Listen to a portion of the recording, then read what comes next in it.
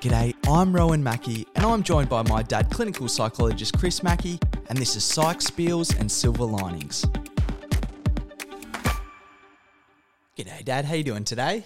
Good, thanks Rowan. Good to be with you again. As always. Now, I'm excited to be chatting to you today, which is a bit of a part 2 on last week's topic, which was about synchronicity. So today we've called the episode Positive Psychology, Science and Synchronicity. So Dad, what are we going to be talking about today?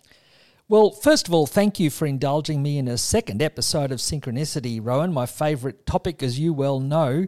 But one thing I really appreciate about this chance to go through things further today is a little bit of a deeper dive into some of the concepts or understanding or rationales behind drawing on synchronicity and relating it to science, including positive psychology, a science of well-being.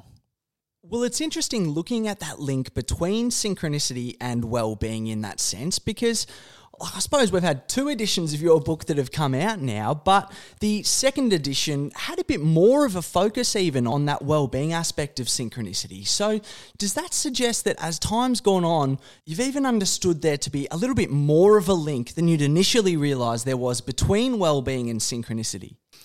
Well, I suppose I subjectively experienced that benefit for well-being all along, and in some ways that might not have changed, but I'm a little bit clearer on how you can maybe account for that link or explain that link or what concepts you can use to describe that link. I'm a little bit more clear on that, and that's where, calling the second edition of the book The Positive Psychology of Synchronicity, I was more confident of being able to explain it in terms that relate to that broad area. And I'm interested to talk to you and expand on some of these themes a little bit today, but it seems to me with that emphasis on positive psychology and well-being that it really does emphasise the utility that there is to synchronicity. And I believe that particularly comes up in some of the stories, and we're going to be talking about some of those today.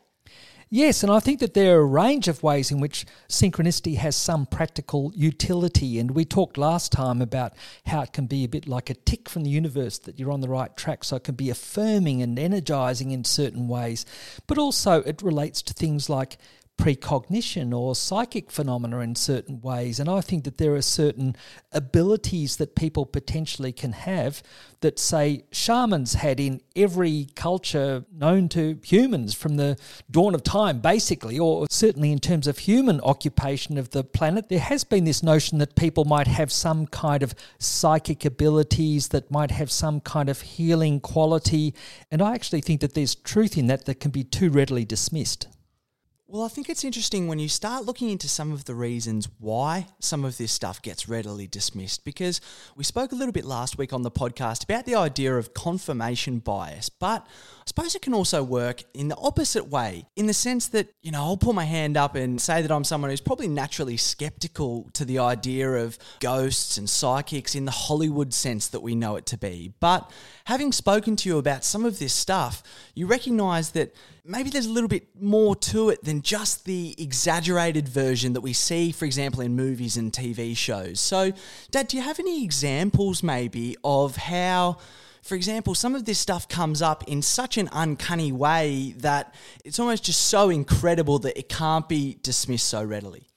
Yes, I think that's a good point, because I think it's right to start off skeptical. To be skeptical and questioning of something which sounds weird and that we don't have a ready rational explanation for. Often things that we can't explain in a rational way aren't likely to be true, and we can be superstitious or just look for what we want to believe.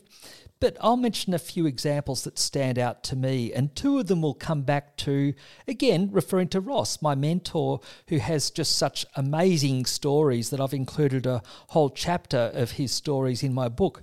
But one of them relates to the notion of precognition, and it's to do with this. Ross needed a document signed, and he needed it signed by his aunt, and he was trying to contact her for a couple of days, and she was not answering her phone. This was a number of years ago, so he thought he needed to drive up to Melbourne. She lived in a Bayside suburb, I think it might have been Beaumaris.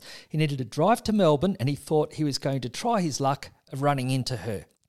Well, as Ross was driving along St Kilda Road past the shrine in Melbourne, he suddenly got this thought, turn left here. He drove on about 1 kilometre and he saw his aunt parked on the other side of the road. He took the documents that needed signing, walked across to his aunt. She looked up, shocked, saying, "What are you doing here?" And he said, "I need these documents signed. I've come to meet with you." And she said, "But I never come here. How did you find me?" And again, it's not a place that Ross would frequent himself. That is just so uncanny that how do we explain that? And we usually use the expression in science using Occam's razor, using minimal inference to account for a situation. So a minimal inference would be, well, it was just a fluke. Sometimes people might find themselves in different situations and Ross had a random thought and that time it happened to be true. But I can't help but think, well, how gullible would I really have to be to believe that was just a fluke? It's just so unlikely, the timing that he picked and all the rest of it, that I think that's an example that we have to think that there's some other kind of consciousness that can guide us, some form of precognition to help account for the phenomena. So we can't just say, oh yes, it was a fluke and expect to believe that. Like, what are the chances? I just can't help but think there that there's something else that's going on, some other mechanism. And I think the thing about that story as well is that from other times that you've told me too, is that he really needed that document signed without sort of going into it too much, but that presented a major obstacle in his life at that time. And you'd think, hey, such an unlikely occurrence, but it wasn't just the unlikely occurrence, it was the unlikely occurrence that basically allowed him to progress through something that he had no other chance of doing. Exactly, that's the thing, it was so fortuitous. And that's why I call it supra-rational thinking. We can't explain it in terms of rational thinking. It's a more intuitive thought process, but it's not irrational or less than rational. I think it worked so well, it was beyond rational. He would not have been able to achieve that goal, meeting his aunt, by any rational means, finding her in that spot. It's interesting talking about that supra-rational thinking. It leads me to think of Aaron Ralston, who was the hiker who they made that movie 127 Hours after. And basically he was hiking in America and was hiking through a gorge and a boulder came down and crushed his arm. And he was stuck there for, 127 hours. But the way that he was able to get out of that situation was he had a vision. And in that vision, he saw himself with no left arm, or the arm that was under the boulder at the time, and he was there with his partner and his daughter. And he didn't have a daughter at the time, so he knew that there was something within that he thought, oh gosh, I have to get back to my partner without my arm to then be able to, I suppose, bring our daughter into the life and fulfill this vision in many ways. And I suppose what that leads me to think is that in that situation, if you're stuck with your arm under a boulder, well, trying to rationalise your way out of that situation is not going to get you very far. It almost calls upon this, I suppose, extra level of thinking, which is just an absolute shot in the dark in terms of the logic of it in many ways. But I suppose there are examples where this type of thinking does provide utility and it is able to get people out of a really sticky situation that potentially rationality would not be able to do in the same way. Yes, it seems to me it's tapping into a kind of deep intuition, a different way of knowing or gaining information or perceiving the world. And I'll give another example of that again from Ross, because this is where it gets really spooky. I think this is the spookiest example. When Ross was 11 years of age, he was sailing from London on a ship, the P&O Himalaya. And on this ship, he recognised a lady who was walking around the deck, arm in arm with another fellow, and she wore a black checked skirt. And Ross was struck by seeing this couple in some way. Well, move on about 40 years or so.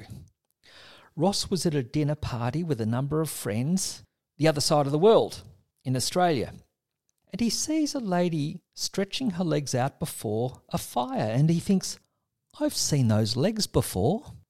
And he recognises the lady who was walking around the deck. So he asks her, were you on a sailing on the Himalaya from London in 1950? She said, yes, indeed, I was. How did you know that? He said, I recognised you by your legs. You were walking around the deck with a doctor in a black and white check skirt. She said, well, yes, that was my favourite skirt. I wore it a lot at that time. And, but how did you know it was a doctor? Ross said, I don't know, I just knew. And you got off in Colombo? She said, yes, we did. And she was struck by how good his memory was. And then he said, wasn't it amazing how after that particularly chill winter, there was ice on the rigging as the ship was sailing off? That really struck me. And she said, wait a minute, what sailing were you on? He said, I left on the 6th of December. She said, I left 6 months earlier. And she added, yes, I married that man who happened to be a doctor and we didn't end up together. And she said, I felt I left my soul on that ship. Now, to me, that's somewhat mind-blowing. How do we account for that in any rational sense? Can we just say that Ross had a thought bubble, that he thought that this person looked a bit like that person he saw many years ago and somehow gathered they were a doctor and somehow got it mixed up or whatever? They hadn't met each other before this particular time, beyond the time on the ship. It just seems amazing, and it leads me to wonder more about the notion of space and time and how we understand it. It sounds very spooky. It sounds a bit quantum physics to me, how that could possibly happen. But I don't see how we can easily explain that by chance. And I think if anyone says, oh, that was just a muddled thinking and they both mistakenly thought that they had these details, I just think you'd have to be really gullible to believe that and just dismiss that. I think that would be a disconfirmation bias. Well, that is an incredible story, and it is interesting when you tell me Ross's stories, just the level of specificity down to whether it be the clothes that someone wears or just these minute details which are just so unambiguous. It's not that sort of, I suppose, horoscope thing where you kind of put out a whole bunch of ambiguous terms and people read into what they will. Well, it seems from many of the stories that you've told me that there is such a specificity, and it's that specificity which is what provides the, I suppose, uncanniness for people. Yes, and I tell other stories that Ross describes about how a clairvoyant predicted that he was going to get this particular job, that after a year he would be promoted and moved from the 4th to the 5th floor, that he'd live 3 miles from work, travel to work in a vehicle on public transport that was not a train or a bus. It happened to be a tram. All these things were true, again with this unusual specificity. So it can lead us to think, well, is it just though that some people have this potential? Is it just that very few people have this accurate, maybe psychic potential and most people can't tap into that? I can't help but think it's actually a little bit more potentially accessible to that. And one way we got at that is for 3 years running, I was involved in a radio show at Bay FM, Talking Synchronicity, where we invited people from the general public in Geelong to ring up and tell their synchronicity stories. And here's just one example. A lady was walking past a public phone box outside a supermarket. She's walking with a friend, and then the phone suddenly rang. And she said to the person she was with, oh, that'll be for me. Kind of like a joke, it would seem. She goes over, picks up the phone, starts chatting to the person at the other end. Then the person that she was with said, what happened then? You seemed to be talking to someone like you knew them. And she said, yes, it turned out I was my best friend. Now, how would that happen? I think that's the term that William James used of noetic. Sometimes we can have knowledge without explaining how we could have that knowledge. There's something which is like an intuitive thought. With Ross, it was saying, turn left here at the shrine when he found his aunt. This is an example of someone getting the impulse to just pick up the phone thinking it'll be someone that they know.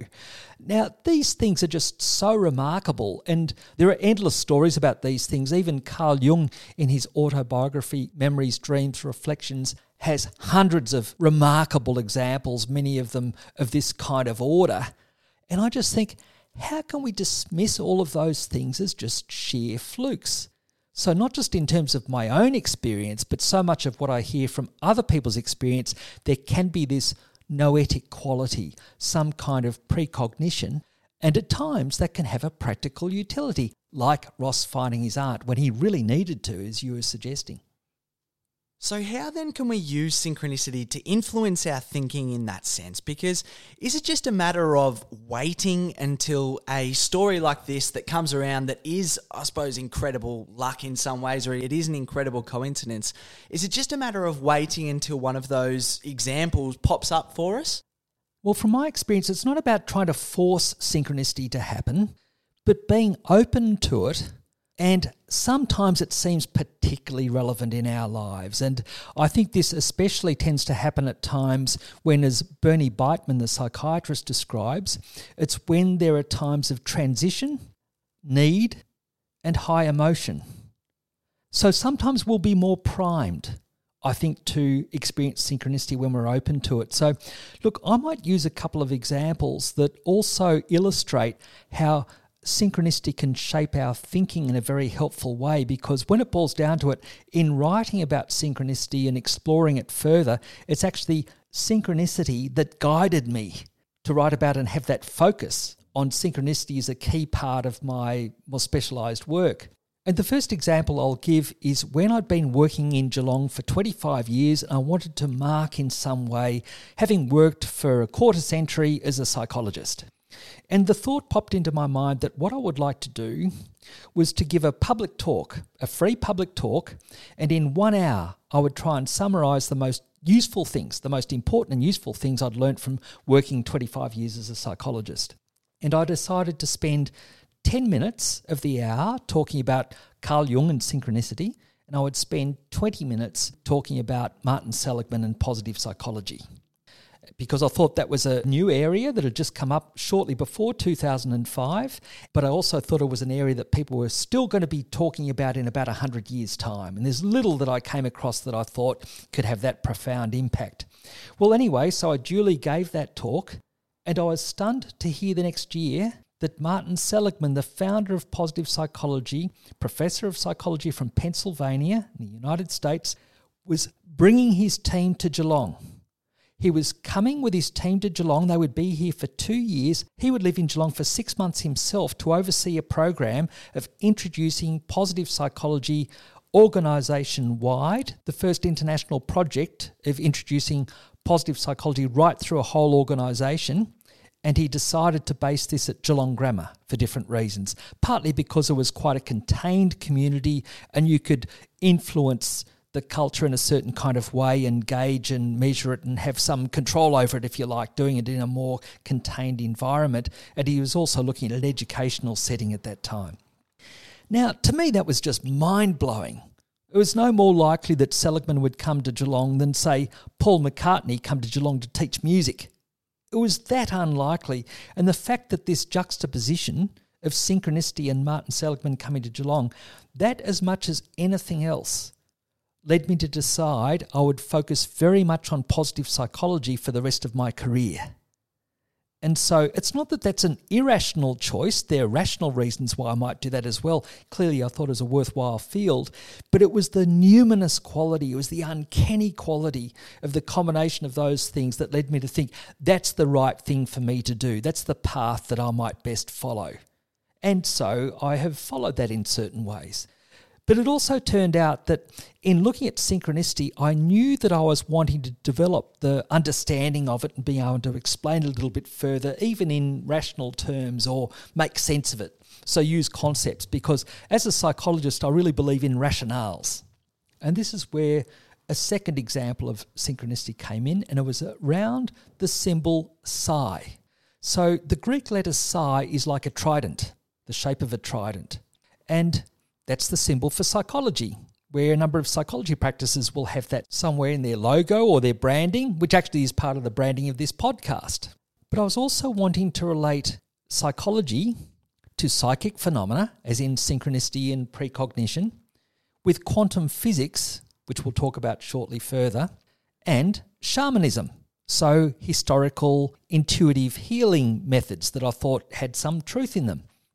So I'm looking to link these 4 different areas, and I came across the symbol psi in uncanny ways that linked them together across a 1 or 2 day period when I was writing about synchronicity in the United States. I was in San Francisco, and I was staying in the Mystic Hotel for a week between conferences. I actually chose the Mystic Hotel because I thought that would be a good place to write about synchronicity. And I was stunned when I got the door key of the hotel room, and it was attached to a piece of wood which had the psi symbol on it. And then I thought, of course, psi is also the symbol for psychic phenomena. Then when I was there, I think in the first day, we were revising our website, and Sue, your mother, our practice manager, contacted me and said, look, I think it's best to write up something for our website on our philosophy.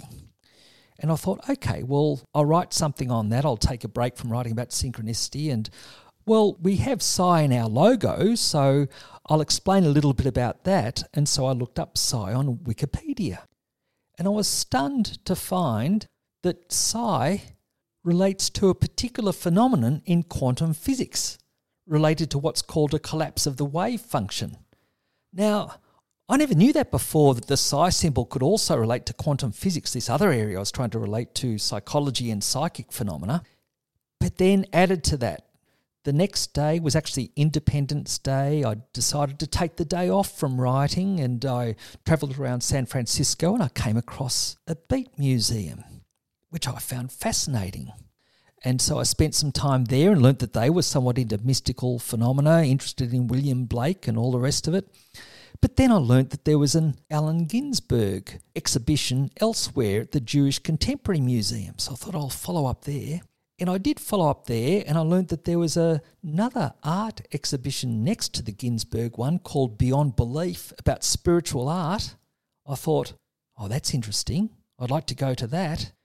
And when I went there, I was stunned after a period of time to find a painting, and I thought, that's what I came here to see. I followed my nose, experiencing lots of synchronicity around San Francisco. It led me to this Beyond Belief art exhibition, and I was standing in front of a Jackson Pollock painting called Guardian of the Secret. And there are a lot of sacred shamanic symbols in a rectangle in the middle of this painting. And prominently, at a 6 o'clock position down the bottom in the middle of this rectangle, was the symbol Psi. So it was a prominent shamanic symbol. Funnily enough, in the same 6 o'clock position as the Psi symbol is on our practice sculpture outside our main practice building at 42 Villamanta Street. And I thought, this is just amazingly uncanny. In the course of, say, 48 hours, when I'm trying to link mainstream psychology, psychic phenomena, quantum physics, and shamanism, I came across the symbol Psi in each of these other kind of areas. And I thought, that is so uncanny. That goes way beyond chance in my view. And that led me to have an extra conviction that looking to relate these concepts to each other was a reasonable kind of thing to do.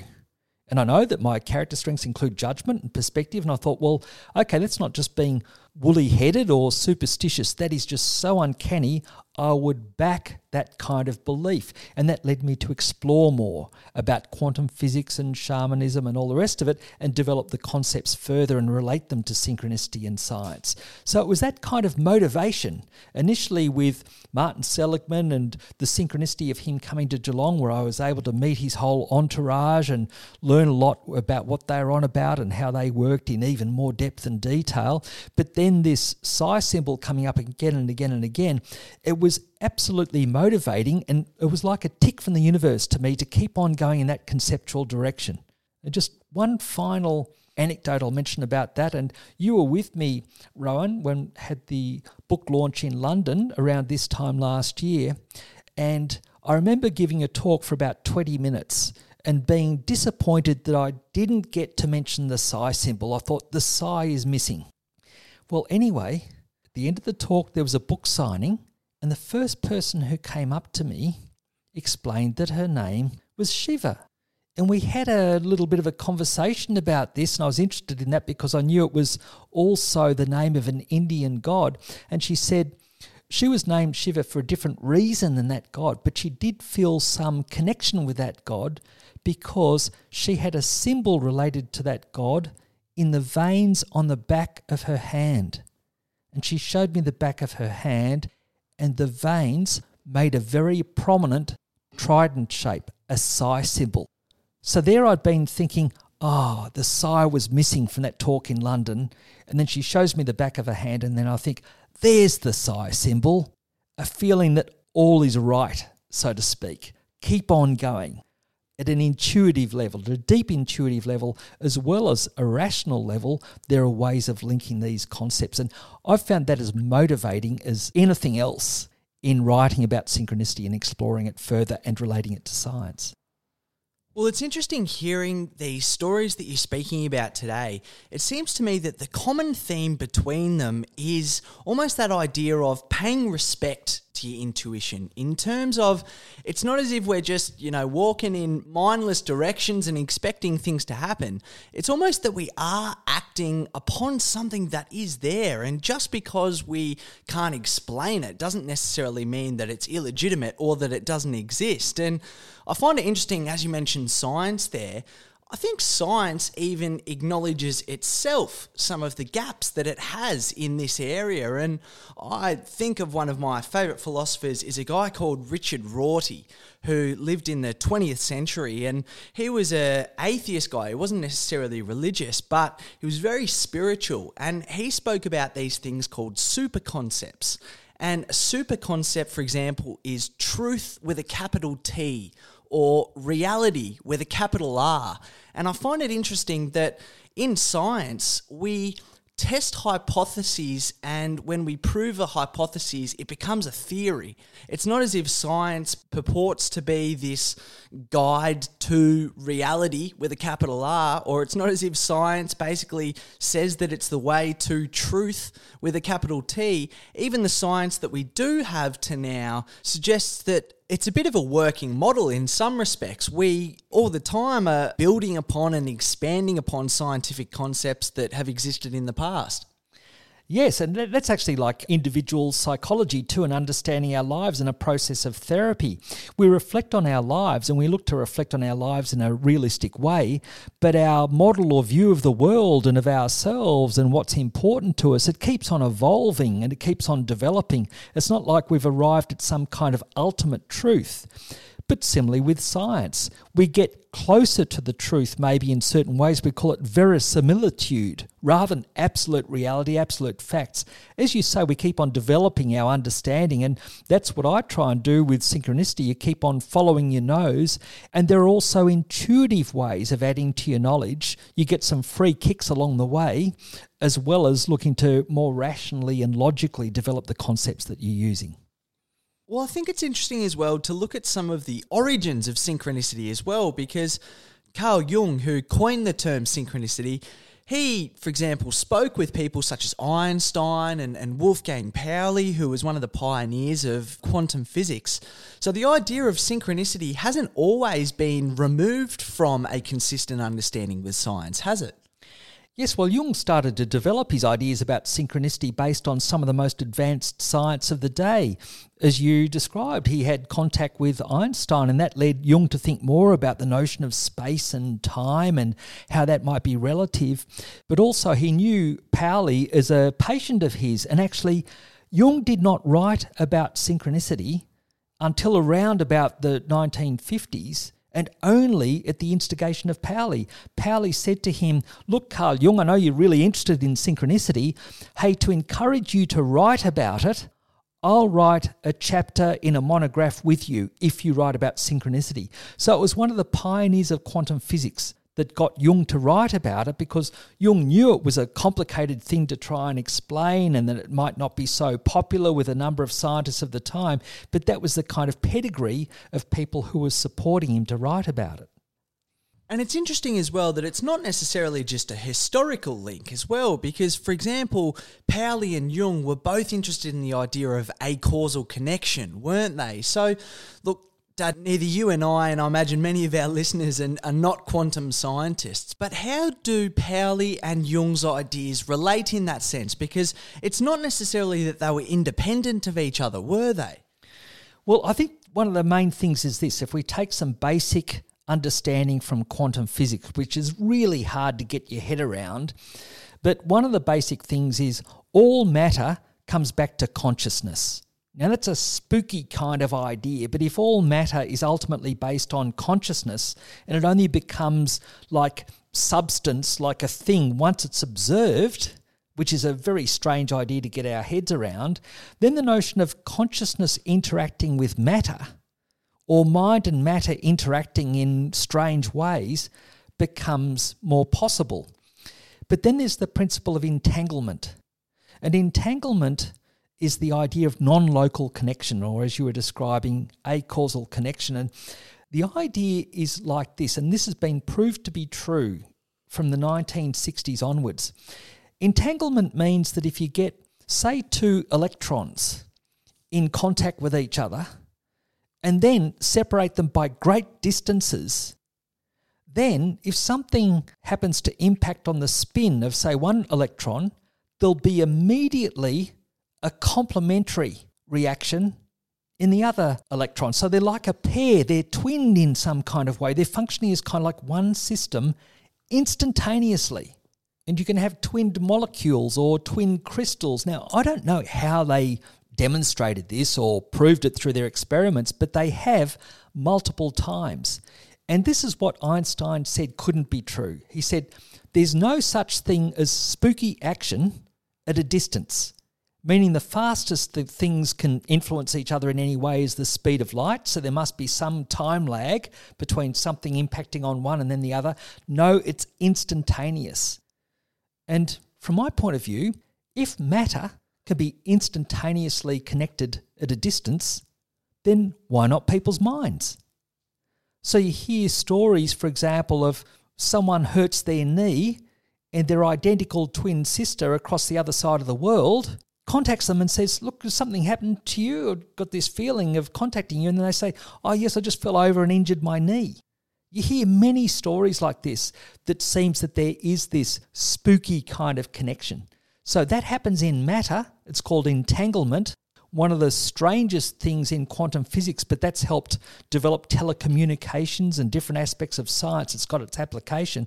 Well, I think it's also got its application in life through synchronicity. I think that Ross encountering his aunt has something to do with psychic entanglement. Well, it's interesting. I heard one time, again, I'm not exactly sure how it works, but your mobile phone could not work without the concept of quantum entanglement somehow. So certainly we have a practical utility for it in modern day life. So it's interesting to hear you explain it like that. But there was something that you sort of skipped over a little bit there, but it'd be really interesting to get into a little bit more in terms of that idea of all matter is consciousness, because it's something that it's not necessarily self-evident how that is true. So is it possible to describe a little bit more how that relates? How is it that all matter is consciousness? Okay, well, when it boils down to it, everything comes down to a certain kind of energy, something that's not made of stuff that you can't see. So I mentioned something earlier about collapsing the wave function. Basically what that means is there's no stuff there, there's no material there until we observe it. But once we observe it, say we measure it, then there is, for example, a molecule fixed at that place at that time. But until we observe something, there's what we call superposition. It could be here, it could be there, it could be somewhere else kind of thing. But once we observe something and measure it, that's where it is and it's not somewhere else. And I'll just mention that does have an application to psychology as well. Just say if we're in a particular kind of situation, we might see it as threatening, we might see it as exciting, we might see it as challenging, we might see it as confusing. There are all sorts of ways that we might perceive an ambiguous situation in front of us. But once we perceive it a certain way, that will then impact on our thoughts, our feelings, our brain chemistry, and we can't just unsee it that way. So life is ambiguous, but once we perceive something a certain way, that becomes our reality. Now, we know that kind of psychologically, but it's also got its parallel materially in material science. So it's strange to think that we actually can't measure things exactly as they are, and that's related to something called the uncertainty principle. So there's the uncertainty principle, there's superposition where things can be in any number of places, so to speak, with different levels of probability. It really gets mind-blowing, but I think it's the principle of entanglement that particularly shows a link with synchronicity. Actually, I'll just mention an aside on this. talking about quantum physics, I didn't include it with the first manuscript I wrote for the first edition. And then the editor said to me, look, you've mentioned about quantum physics and how synchronicity might have some potential meaningful or scientific or true basis. Well, you've got to back that up a bit with saying more about quantum physics. And I thought, oh, dear me, this is going to take me months of research, which it did. But when I finally, after researching many different books for months, trying to get my head around it, I'm starting to write for the first day. I'm sitting down to write a chapter on quantum physics.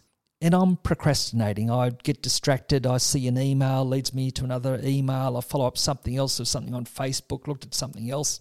And then finally, I read this article that I normally wouldn't have read through, but I read it a bit further and I get to a quote by a famous physicist called Richard Feynman. And it says, and remember, this is the day I'm starting to write about quantum physics. And the quote says, if you think you understand quantum physics, then you don't. Thought, fantastic, there's synchronicity again, helping me write about synchronicity. Doesn't matter if it's so hard to get my head around this. Everyone finds it hard to get their head around this. So we partly talk in metaphors and things like that. But the notion of entanglement is more than just a metaphor. This is an actual physical process that exists. And again, if matter can be connected at a distance, instantaneously, in a spooky way, then why not people's minds? Well, I think it was Schrodinger's cat was the famous experiment to talk about quantum entanglement, wasn't it? In terms of the cat was both simultaneously alive and dead until you open the box.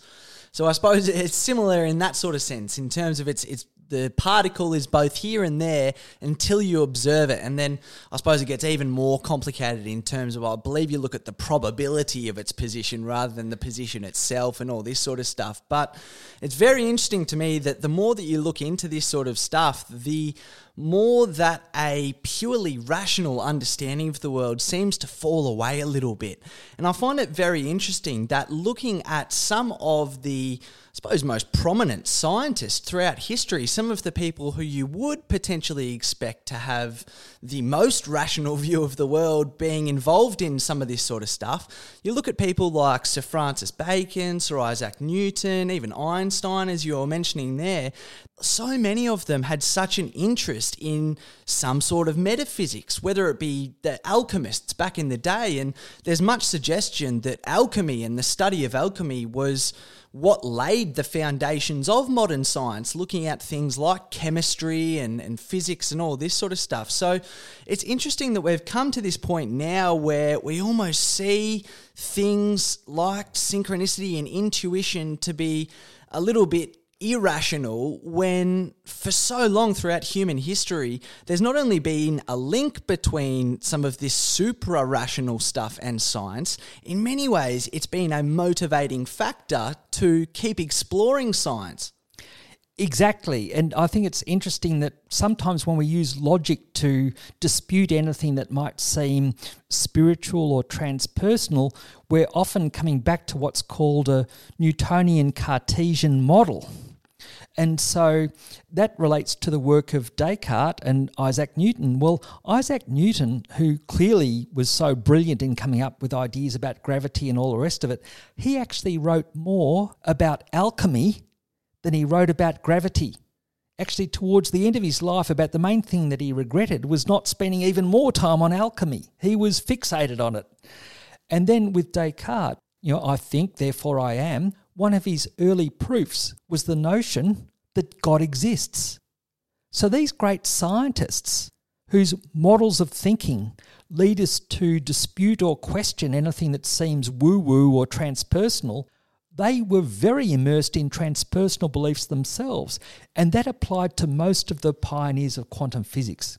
So Schrödinger described that he was so encouraged when they came across Vedanta scripts, so this Indian spiritual philosophy, because these notions about everything coming back to consciousness that he'd hypothesized from his scientific work, it fitted in exactly with what they said in the Vedanta scripts. And he said, well, look, the fact that other people had written about things that they're finding in their experiments led them to have a little bit more confidence that they weren't just barking up the wrong tree. Then there was Heisenberg, who was well known for being a very kind of disciplined scientific researcher, very rigorous, as Pauli was as well. One time, Heisenberg was talking with Fritjof Capra, a physicist of his day who wanted to highlight transpersonal notions.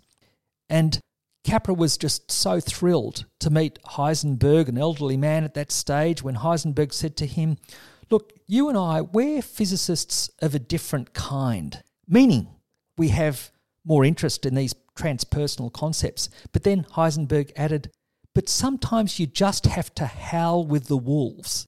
In other words, he was saying, sometimes you have to conform to your group and not just say what you think or what you believe, because otherwise you might be discredited or on the outer, that kind of thing. So when we put together like Pauli, Heisenberg, Schrödinger, like many of these people had transpersonal kind of beliefs, even though they were the most rigorous scientists of their day.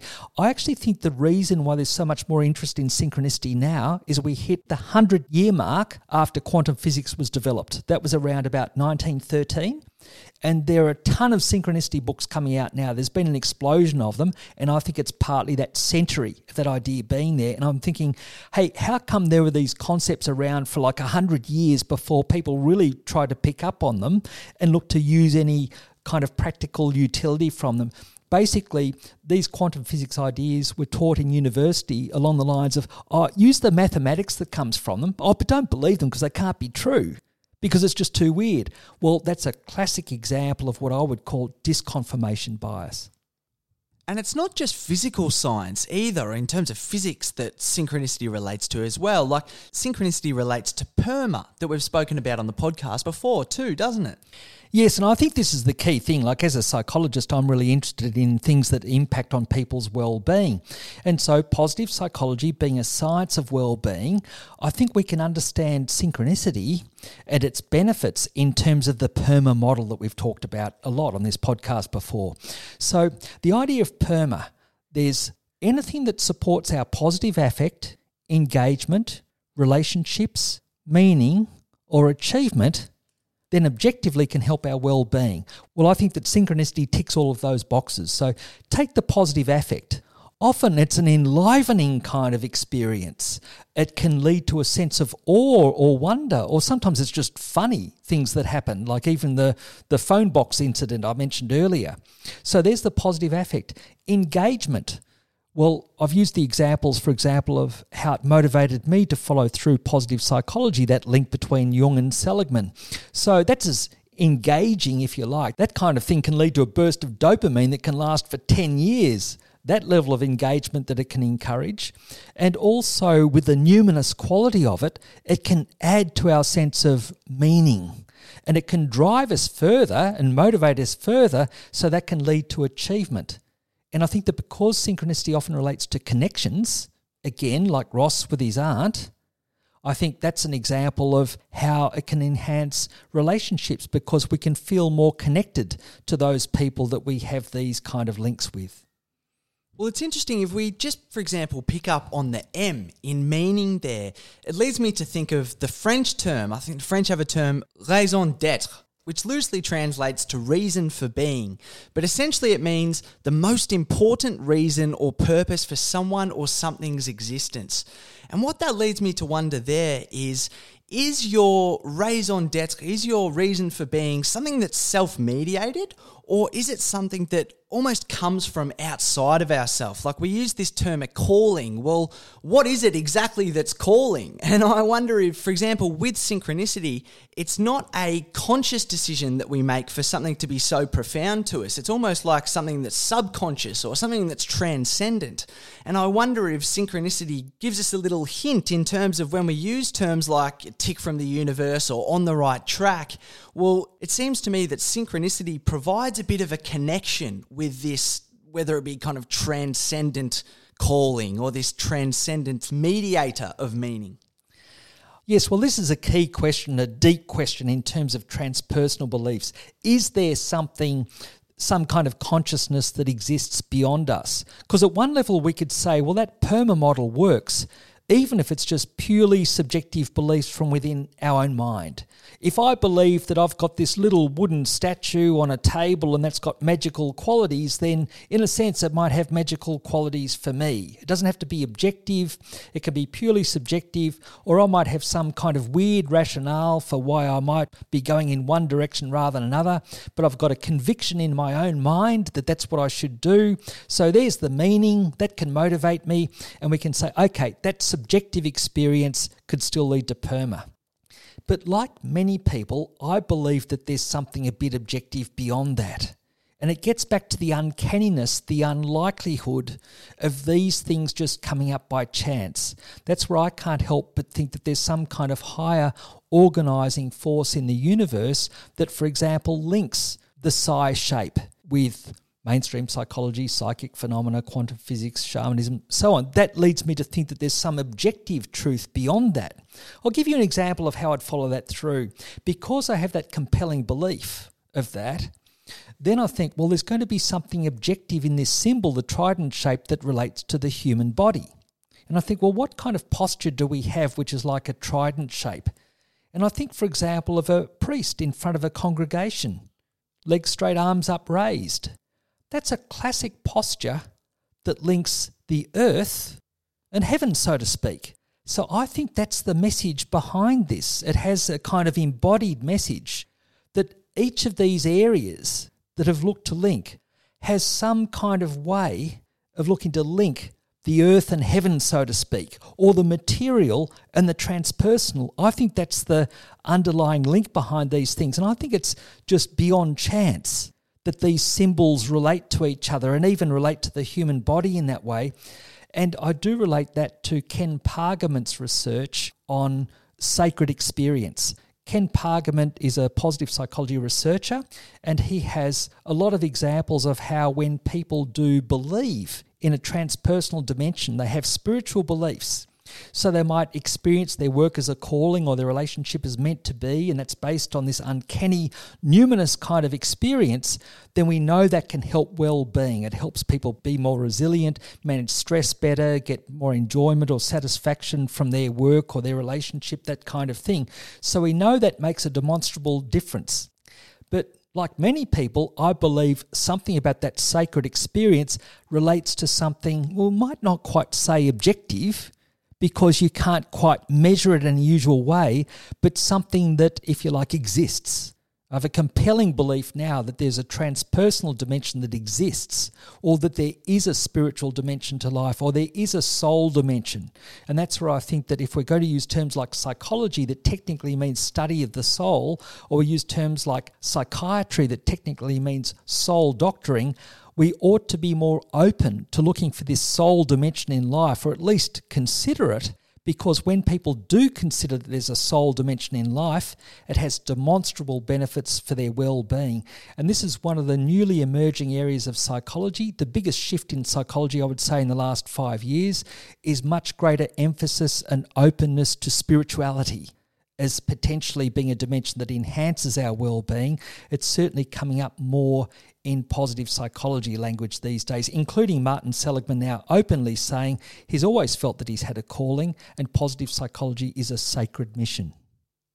Well, it's interesting just how many cultures around the world have an example of this spiritual thinking, whether it be religious or otherwise, but it's something that's in some ways gone a little bit out of our society. And I think it's interesting to go back and look at, for example, the ancient Greeks, who provide the origin for much of our, I suppose, rational framework for looking at things. And for example, if you look at Plato, now it's something that you've written a little bit about in the book, I believe, as well, is the idea of the rider on a winged horse. But would you like to expand on that idea a little bit for us? Just how the ancient Greeks, for example, spoke about this idea of the soul. Yes, well, one of the most amazing experiences I had writing the second edition was coming across some of Plato's ideas that absolutely struck me, and particularly some of his ideas that related to a theme that I'm really on about, the difference between psychosis and satori, or how sometimes mental health professionals and others can't differentiate between, if you like, transpersonal experience, legitimate experience, and madness. Now, it turned out that Plato talked about some of this when he was talking about a transpersonal dimension in life, or I'll describe it that way. He talked about divine madness. And Plato in Phaedrus sought to separate out the difference between divine madness and common madness or mania. And he said that there are 4 different types of divine madness. One is religious rites, one related to the muses, which included both creative arts and science, one related to prophecy and love. Now, I'll come back to prophecy. What prophecy is it's like looking to the future in an uncanny way. Again, like the example of Ross meeting his aunt. Or it could be the person thinking that the phone call at the public phone box was for them. I'd call that a kind of prophecy. Now, the thing that intrigues me is we can think of prophecy as a kind of uncanny prospection, looking to the future. Now, I'm struck by how this ties in with the theme of also Martin Seligman, mentioned a number of times. So Martin Seligman, in his book The Hope Circuit, highlights that a key feature of human beings is anticipating the future, planning for the future. He says that humans could be called Homo prospectus. And he's emphasising this quality of anticipating the future. Well, I think it's remarkable how in Plato highlighting prophecy as being a form of divine madness, meaning you can't explain it rationally, but it has a very positive quality, I now think of prophecy as a kind of uncanny prospection. And I think that synchronicity, like Ross and his aunt, is like an uncanny prospection, something that we hear from a number of indigenous cultures. If people looking to meet someone else that they haven't seen for a while and they set out on some kind of track, they haven't got a watch, they haven't got a calendar, and yet they meet that person. They haven't got a map, yet they meet that person in an uncanny way. I think that quality of uncanny prospection is a meaningful skill or capacity that a number of people have that we could develop further. And as we've focused on the rational, we might have missed some of that supra-rational quality that we can develop further. So one of the things that intrigues me is how Plato talked about this many years ago and how, well, nearly 2,000 years ago, and in how he was looking to differentiate the notion of madness and divine madness. In other words, seeing there as being something legitimate in the quality of prophecy. Well, I think as well, Plato seemed to have recognised as well that there maybe was this tension between rational thinking and supra-rational thinking, and potentially even people in Plato's time displayed some of this disconfirmation bias that you were talking about, because one of my favourite allegories from Plato is the allegory of the cave, which talks about the idea that if we lived our life chained up in a cave and all we ever saw was 2D projections on the wall in front of us, and someone was to escape that cave, go out and see that the world was in fact in 3D, go back to the cave, tell the people chained up, well, they would only ever have a concept of the 2D world that they'd seen projected in front of them. So, according to Plato, the people in the cave would not believe that person who'd ventured out and experienced the world as it is, sort of thing. So, it seems to me that what Plato's trying to get at there is that potentially if we ignore some of this sort of stuff, if we look at the world with only a rational point of view, then we're simply looking at the 2D projection of the world that he spoke about. Yes, I think that's a really good analogy. And the way that I think of it and maybe experience it at times is I think of it a bit like if we're at a coral reef, a shallow coral reef, and we've got some goggles. And we're standing above the water and we look down and the water might look bluish or whatever kind of colour, but we don't see much. But if you poke your head down to the water so the goggles go through the surface, suddenly you see this multicoloured world, this multicoloured, amazing, multidimensional world that before you wouldn't have realised existed. So to me, that's some of the numinous, almost magical quality, if you like, of some synchronistic kind of experiences. It's like it adds another colourful dimension to the world, that transpersonal dimension. And I like the analogy that also Plato gave to the soul. He referred to the soul as like a rider on a winged chariot. So like a rider on a winged horse. And I think that goes back to a story I mentioned last week about a fellow had this amazing synchronistic story about a psychic monk and riding a wooden rocking horse. And I talked about how Freud related the psyche to a rider on a horse. Now, I think that the difference between acknowledging a transpersonal dimension or not believing that that's legitimate is the difference between our psychological functioning being like a rider on a horse compared to also adding the soul dimension. Sometimes we can be like a rider on a winged horse. We can have, if you like, this supra-rational capacity. We can have these extra intuitive powers, if you like, which turbocharges our capacity in some way. It adds to our capacity for prospection. It allows us to have uncanny prospection, such as many indigenous cultures would believe, such as many religious traditions would allude to, and also what I describe as the kind of psychic phenomena, the kind of precognition, if you like, or that capacity for uncanny prospection that I've mentioned. Well, it's interesting hearing you talk about that, because I wonder to what degree we actually need a little bit of that sort of thinking in order to have progress, because we spoke before about the idea of science, modern science coming out of alchemy and the pursuit of alchemy. Well, for example, you hear that notion, you can't be what you can't see. Well, to some degree, you'd think you'd need someone to almost break the mold in that respect. Otherwise, we'd simply be imitating everyone that we can see in front of us. It's almost like that we need to employ this almost transcendental thinking in a way to be able to break free of the constraints that have been placed around other people, if that makes sense. Yeah, look, I think that's an important point. It's partly about thinking creatively. And part about thinking creatively is looking to join the dots in a different way. And if we look to be very rational and explain things according to what we already know, then we're going to keep on going over the same kind of thing. So there's something about creative thinking or being open to deep intuitive thinking, which is at least a bit disruptive to our usual thought process. It can lead us to make conceptual leaps. It can lead us to join the dots in different ways. And so when I describe how people can get like a thought pop in their head, such as, oh, this phone call at this phone box might be for me. If we act on that at times, sometimes it'll lead us in a different direction.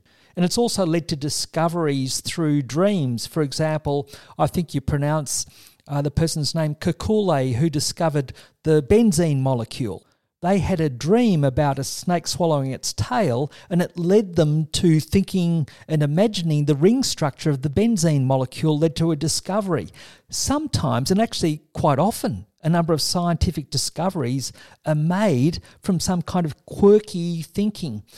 I happen to believe that sometimes these things seem to go beyond chance. It's as though there's something beyond us that can lead us in a certain kind of direction. It's not just a subjective whim that leads us to do something. There's some kind of consciousness, larger, higher mindedness, organising force in the universe, if you like, beyond us.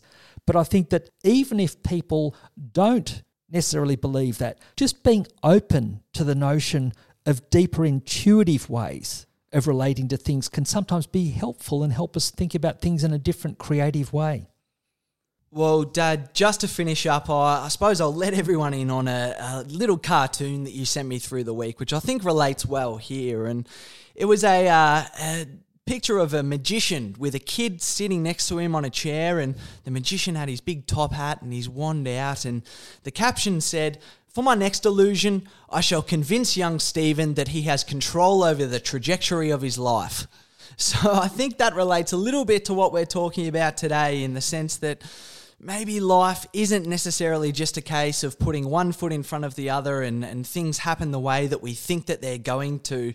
There's maybe a little bit more magic to it, in the sense of maybe there's something that we simply can't just rationalise or intellectualise away.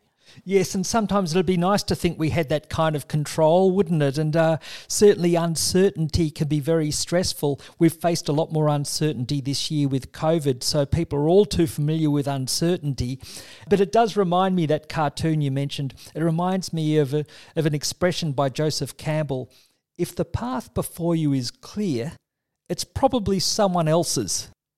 But again, something I like about synchronicity, if we take that notion of a tick from the universe, sometimes it can be affirming. So even though we don't exactly see the path ahead of us, it can give us that conviction that it's worth going in a certain direction, which for me included in my work deciding to pursue positive psychology and still incorporating ideas of synchronicity. That was the main motivating thing behind it.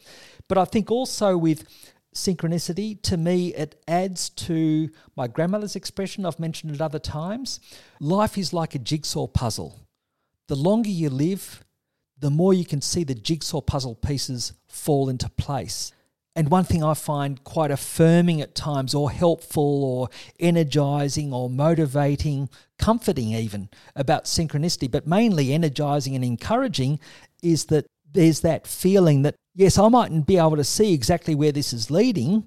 However, I get the sense that I'm on a fitting kind of path for me, if you like, and that helps keep on going.